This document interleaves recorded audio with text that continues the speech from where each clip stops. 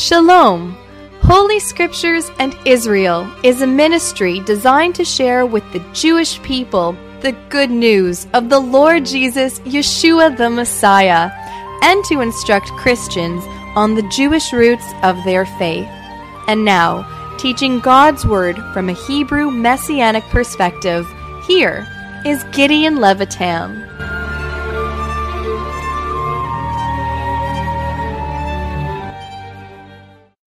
Shalom, everyone. Shalom. We are going to turn today to Romans chapter 6. And in Romans chapter 6, we begin the third section of the book of Romans, which deal with the theme of sanctification. And I believe that every one of us who is a believer in the Lord Yeshua the Messiah need to get a hold of Romans chapter 6 to help us to understand why did God leave us here and didn't take us to heaven immediately after He saved us through the finished work of the Lord Jesus our Messiah. Romans 6, 7, and 8 together compose a passage or an area in the book of Romans which deal with the word sanctification. To be set apart for God. You see, brothers and sisters, when God had saved us, when Yeshua the Messiah had saved us, He wants us to live a life that is pleasing for Him here in this world. It's not enough to say, hallelujah, I've got the ticket, I'm going to heaven, my sins are forgiven, and I'm very thankful to God for this, and then to continue to live a life as I please.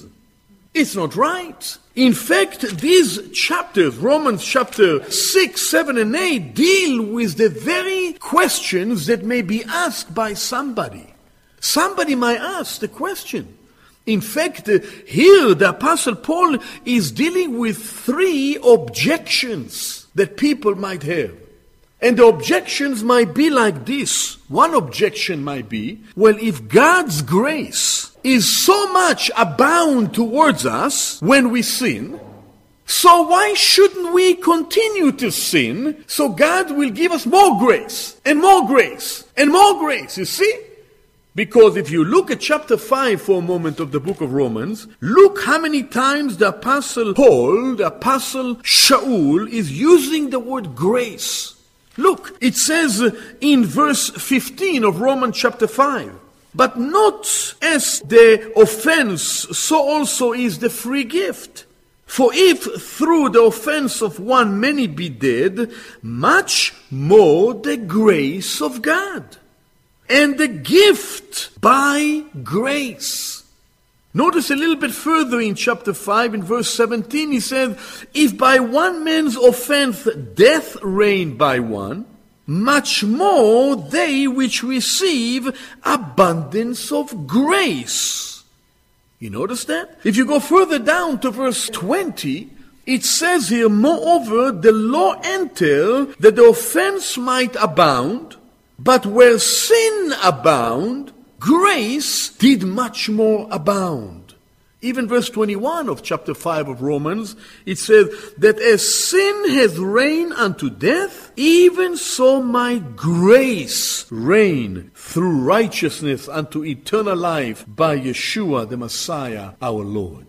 You see how many times the word grace is mentioned here? And you see Romans 6 following chapter 5, chapter 6 following that, and because we receive so much grace when God forgave us our sins, somebody might say the very same thing that I just mentioned. He says, if God's grace had been abounded means we got so much of it, more and more and more of the grace of God, somebody might say, well, if I got so much grace because I sinned, so I should continue living a life of sin so God can show me even more grace. The Apostle Paul is dealing in Romans chapter 6 with this type of challenge or this type of objection. Another objection that he deal with, another question that he deal with, somebody might say, if we are no more under the law, then we can do as we please, you see, because we are no longer under the law. See, God gave the law to Israel, to our people of old. And now the Messiah, Yeshua, came and he saved us gloriously when we have accepted his work, that he died and he was buried and he rose again. So we are no longer under the law, right? Well, because we are no longer under the law, somebody might say, well, I can continue living and do as I please because I'm no longer under the law. Paul answered this objection in these chapters 6, 7, and 8. Here's the third objection that we find out that he made ask and challenge. Somebody might say, Paul, you have made God's law sinful. And in Romans chapter 7, all the way to the end of Romans chapter 7, Paul is answering and he says, listen, the law is not sinful, the law is holy. The problem is not with the law, the problem is with us, with mankind. And so Romans chapter 6 and 7 and 8 deals with those objections.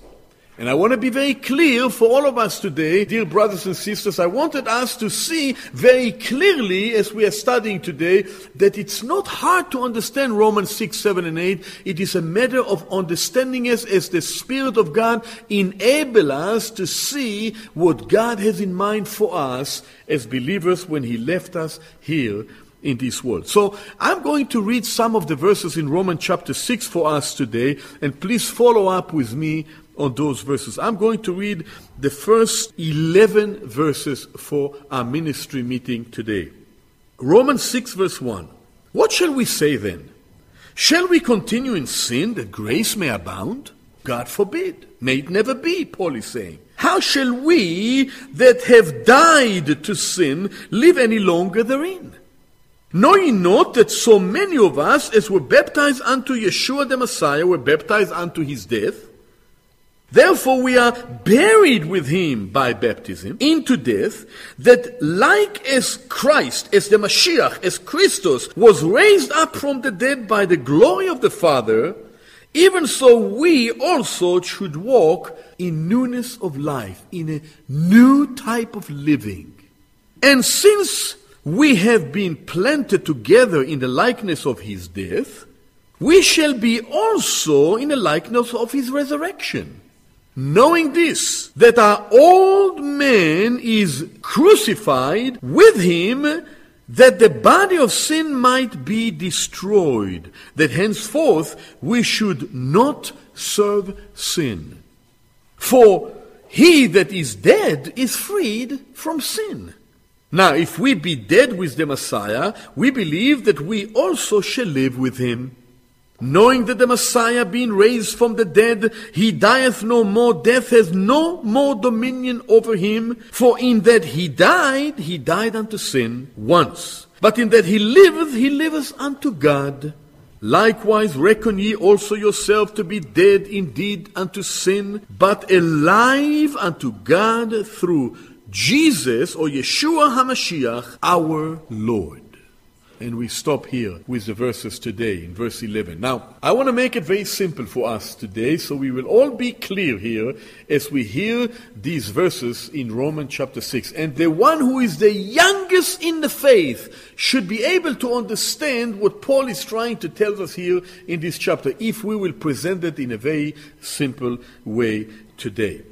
And so I want you to notice that in this particular chapter, Romans chapter 6, we are dealing with the importance of being set apart, sanctified. Actually, Romans 6, 7, and 8 deal with sanctification. What does that mean to be sanctified?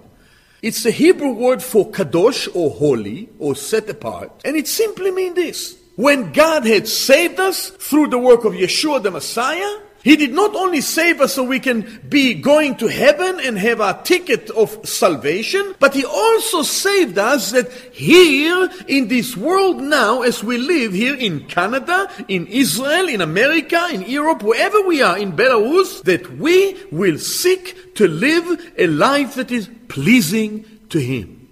What does that mean, a life that is pleasing to him? A life that is set apart for the Lord. A life that is holy, a life that is separated. That means that once we lived, before we became believers, we lived an ungodly life. Now that I became a child of God, I am to live, and you are to live, a godly life. And Romans chapter 6 is very clearly helping us to understand what's happening here.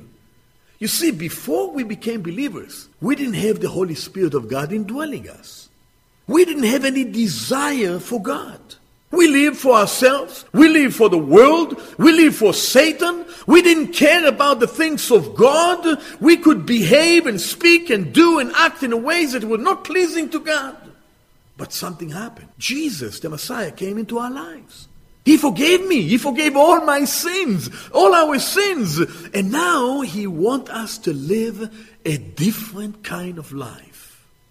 A life that is not, I would say, perfect, because we cannot be perfect here in this world, but a life that is pleasing to Him. Now, mind you, we have the Holy Spirit of God that can give us a life that is suitable totally for the Lord. But because we experience this with the old nature that we have, we often fail and we don't live the life that is pleasing totally for the Lord. But there is no reason for us not to live a life that is pleasing to the Lord. And so now notice that in Romans chapter 6, I didn't read the whole chapter, I read only the first 11 verses, but there are 3 words that are mentioned here that should be brought up to the surface. The first one is the word to know. The second one is the word to reckon, and the word reckon is to consider it true. And the third word is the word yield. 3 words. In this chapter 6, all these 3 words are being presented before us. We are to know in our mind, we are to reckon in our heart, and we are to yield in our will. You know, all of us have mind, heart, and will. In our mind we understand things, in our hearts we feel and we reckon things, and in our will we are acting upon what we know and what we reckon. All of us have a head, we have a heart, and we have a will. And we are responsible now as believers to know in our mind, to reckon it the truth that we have learned in our hearts, and to submit to the will of God, and having our will subject to the will of God. And so Paul, in those verses, actually in the whole chapter 6, deal with these 3 areas: our mind, our heart, and our will. And so he began in the first 10 verses, and he tells us that every believer needs to know 2 things. You have become a believer in Yeshua. I have become a believer in Yeshua the Messiah. We are children of God. And we need to know things that are fundamental truths of the Word of God. Here he tells us we are to know 2 things. The first thing, every believer is to know that when he have accepted the Lord Jesus the Messiah, he or she died to sin. Positionally. Every one of us that have accepted the Lord Jesus the Messiah, the Lord Yeshua the Messiah, we must know, biblically speaking, in our mind, on the basis of the Word of God, that we are dead, we have died to sin. The second thing that we are to know, not only that we have died to sin, the second thing that every believer needs to know is that he or she should no longer be servants of sin.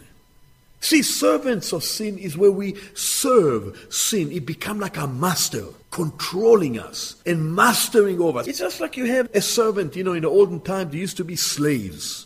And the slaves were told by their master, you do this or else.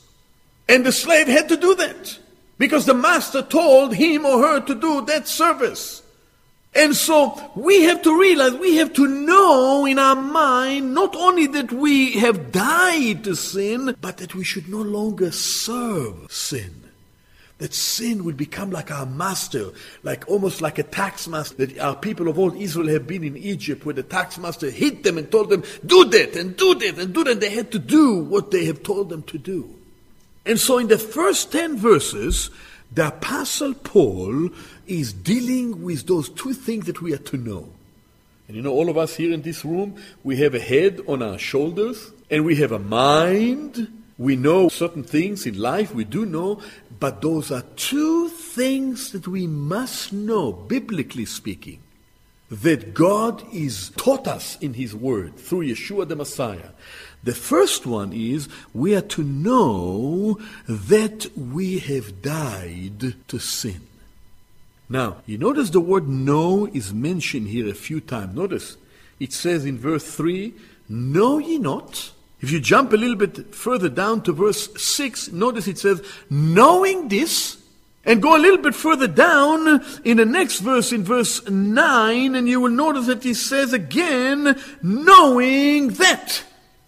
See, Paul is very clear. He says, you know that.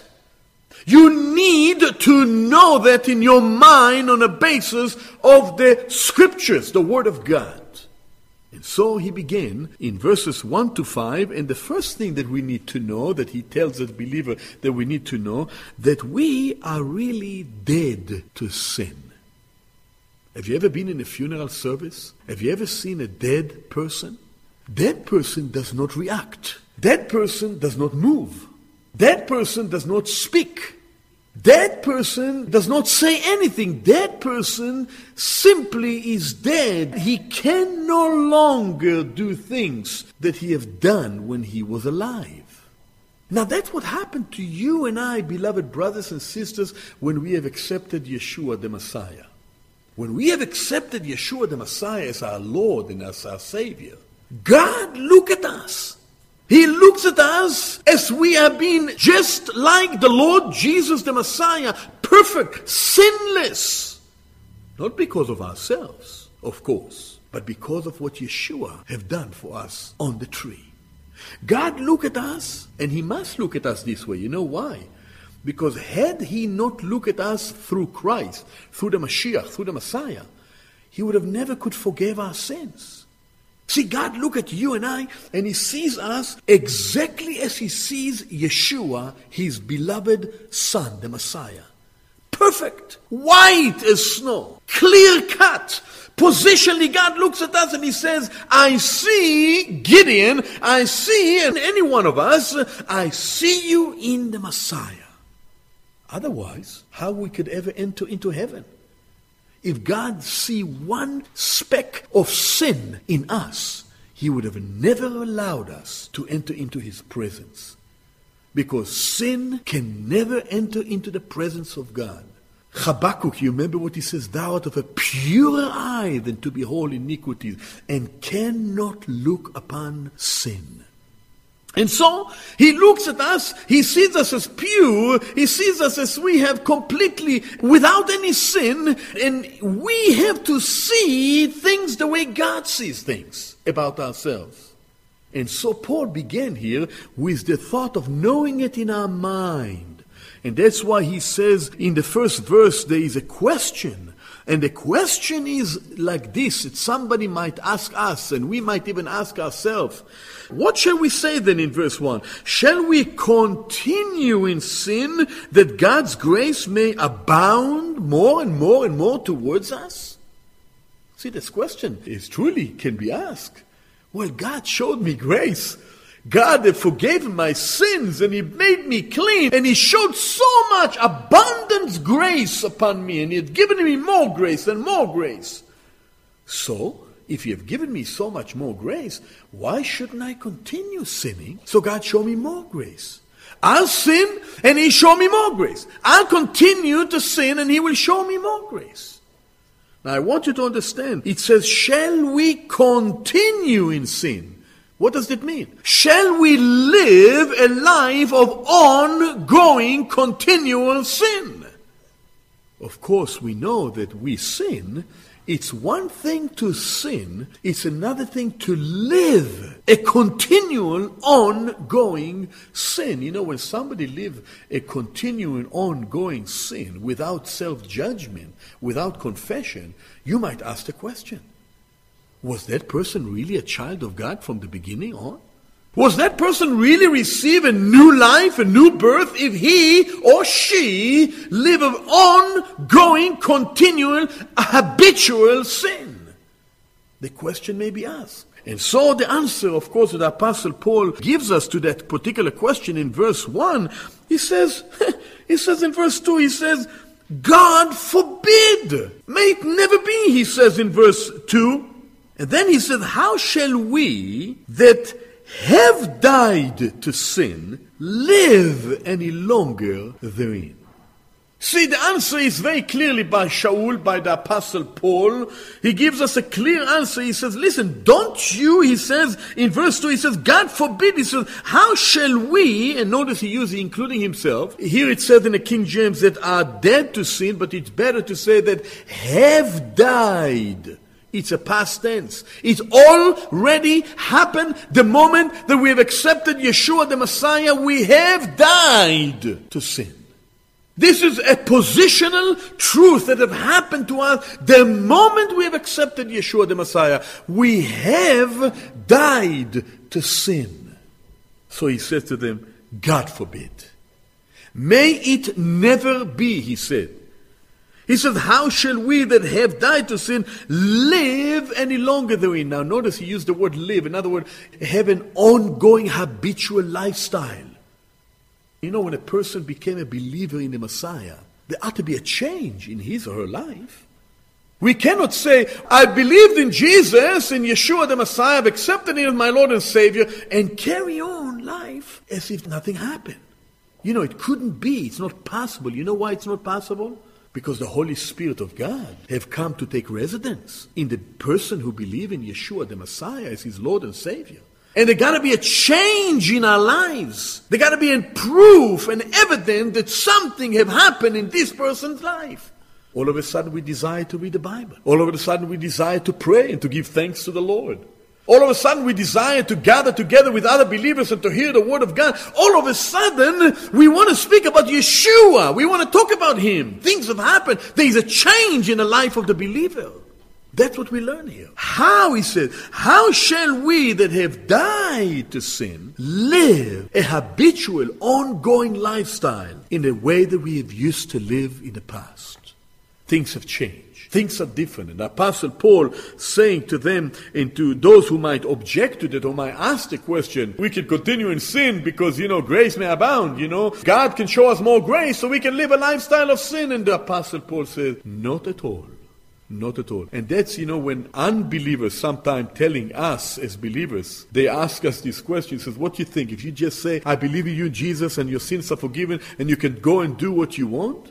Well, the answer is right here. Not at all. Not at all. There is a change in the life of the one who have accepted Yeshua, our Lord, as his Lord and Savior. And so, in the first two verses, the question have been asked, and the answer is that, he says, look, how we have died to sin. What does that mean, we have died to sin? It means that when we have accepted the Lord, sin in its principle, we have died to it. By the way, you notice it doesn't say that sin died, but we died to it. Because sin and the sin nature is still existing, it's still alive. But we, as believers in the Lord Jesus, the Messiah, died to it positionally when we have accepted our blessed Lord Jesus, the Messiah. And so now, notice in the next verses 3, 4, and 5, Paul gives us an illustration and explains this to us with this illustration. He illustrates this in baptism. Now remember, brothers and sisters, that the Bible speaks about baptism in many ways, in more than one way. We often think about baptism, we think of water baptism. But baptism simply means in the Hebrew, as well baptizo in the Greek, tvila in Hebrew, it simply means to be put under. It simply means to be identified with. And so sometimes baptism speaks about water baptism. When we go under the water, we are put under. Sometimes it speaks about spirit baptism, where we have been baptized, put under the authority of God, put into the body of Messiah by the Holy Spirit when we have accepted the Lord. Even the Lord Jesus, the Messiah, spoke about baptism. He said, I have a baptism to be baptized, and how I am straightened, getting ready for it. He's speaking about the suffering that he was going to suffer on the tree when he was going to die for us. Here in this passage, the thought is not so much water baptism. Neither so much the suffering, the baptism that the Messiah had to suffer, but here the thought of baptism here had to do with the Spirit of God's work in our hearts and our lives when we have accepted Yeshua, our Lord and our Messiah, as our Lord and Savior. He baptized us. He put us under a different sphere and authority of our blessed Lord Jesus the Messiah. In fact, we have been placed under the headship of Christ, of the Messiah, like we used to be under the headship of Adam in our flesh and in our old nature. And so what we are learning here from verses 3 to 5, that Paul illustrated these truths of us dead to sin through the word baptism. The believer is united with the Messiah by the Spirit of God. Now turn with me for a moment to 1 Corinthians chapter 12 and verse 13, if you will, please. 1 Corinthians chapter 12 and verse 13. When Paul is speaking about the body of Christ, the body of Messiah, in 1 Corinthians chapter 12, he tells us this very important truth that we learn here. He says in verse 13, "For by one Spirit," notice that's the Holy Spirit of God, "we are all believers, every one of us here that is a child of God, and all believers everywhere in this world, we are all, as it says here, being baptized into one body." Notice he used the word baptism here, or baptize. Let me change the wording a little bit here. Verse 13 again. "For by one Spirit of God, the Holy Spirit of God, all believers have been put under or placed into the body of Messiah." The head is in heaven. Yeshua himself is the head. The body is all believers who are under his headship, under his lordship, under his authority. That's what we learn here from this verse. And then it tells whether we are Jewish or whether we are Gentiles. Whether we are slaves or whether we are free. Whether we are, in other places talk of male or female, and then so we have all been made to drink into that one Holy Spirit of God. Very clear. So you notice now from this verse that baptism here has to do with being put under.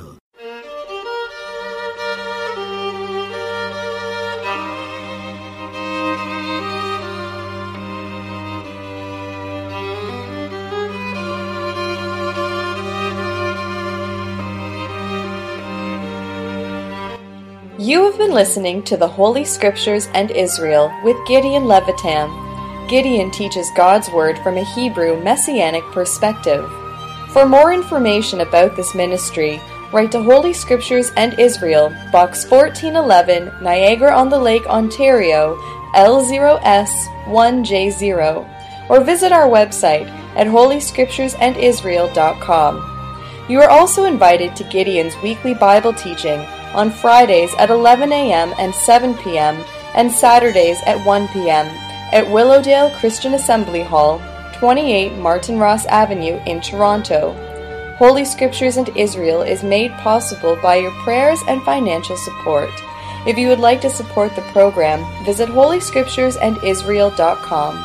God bless you. Shalom, shalom.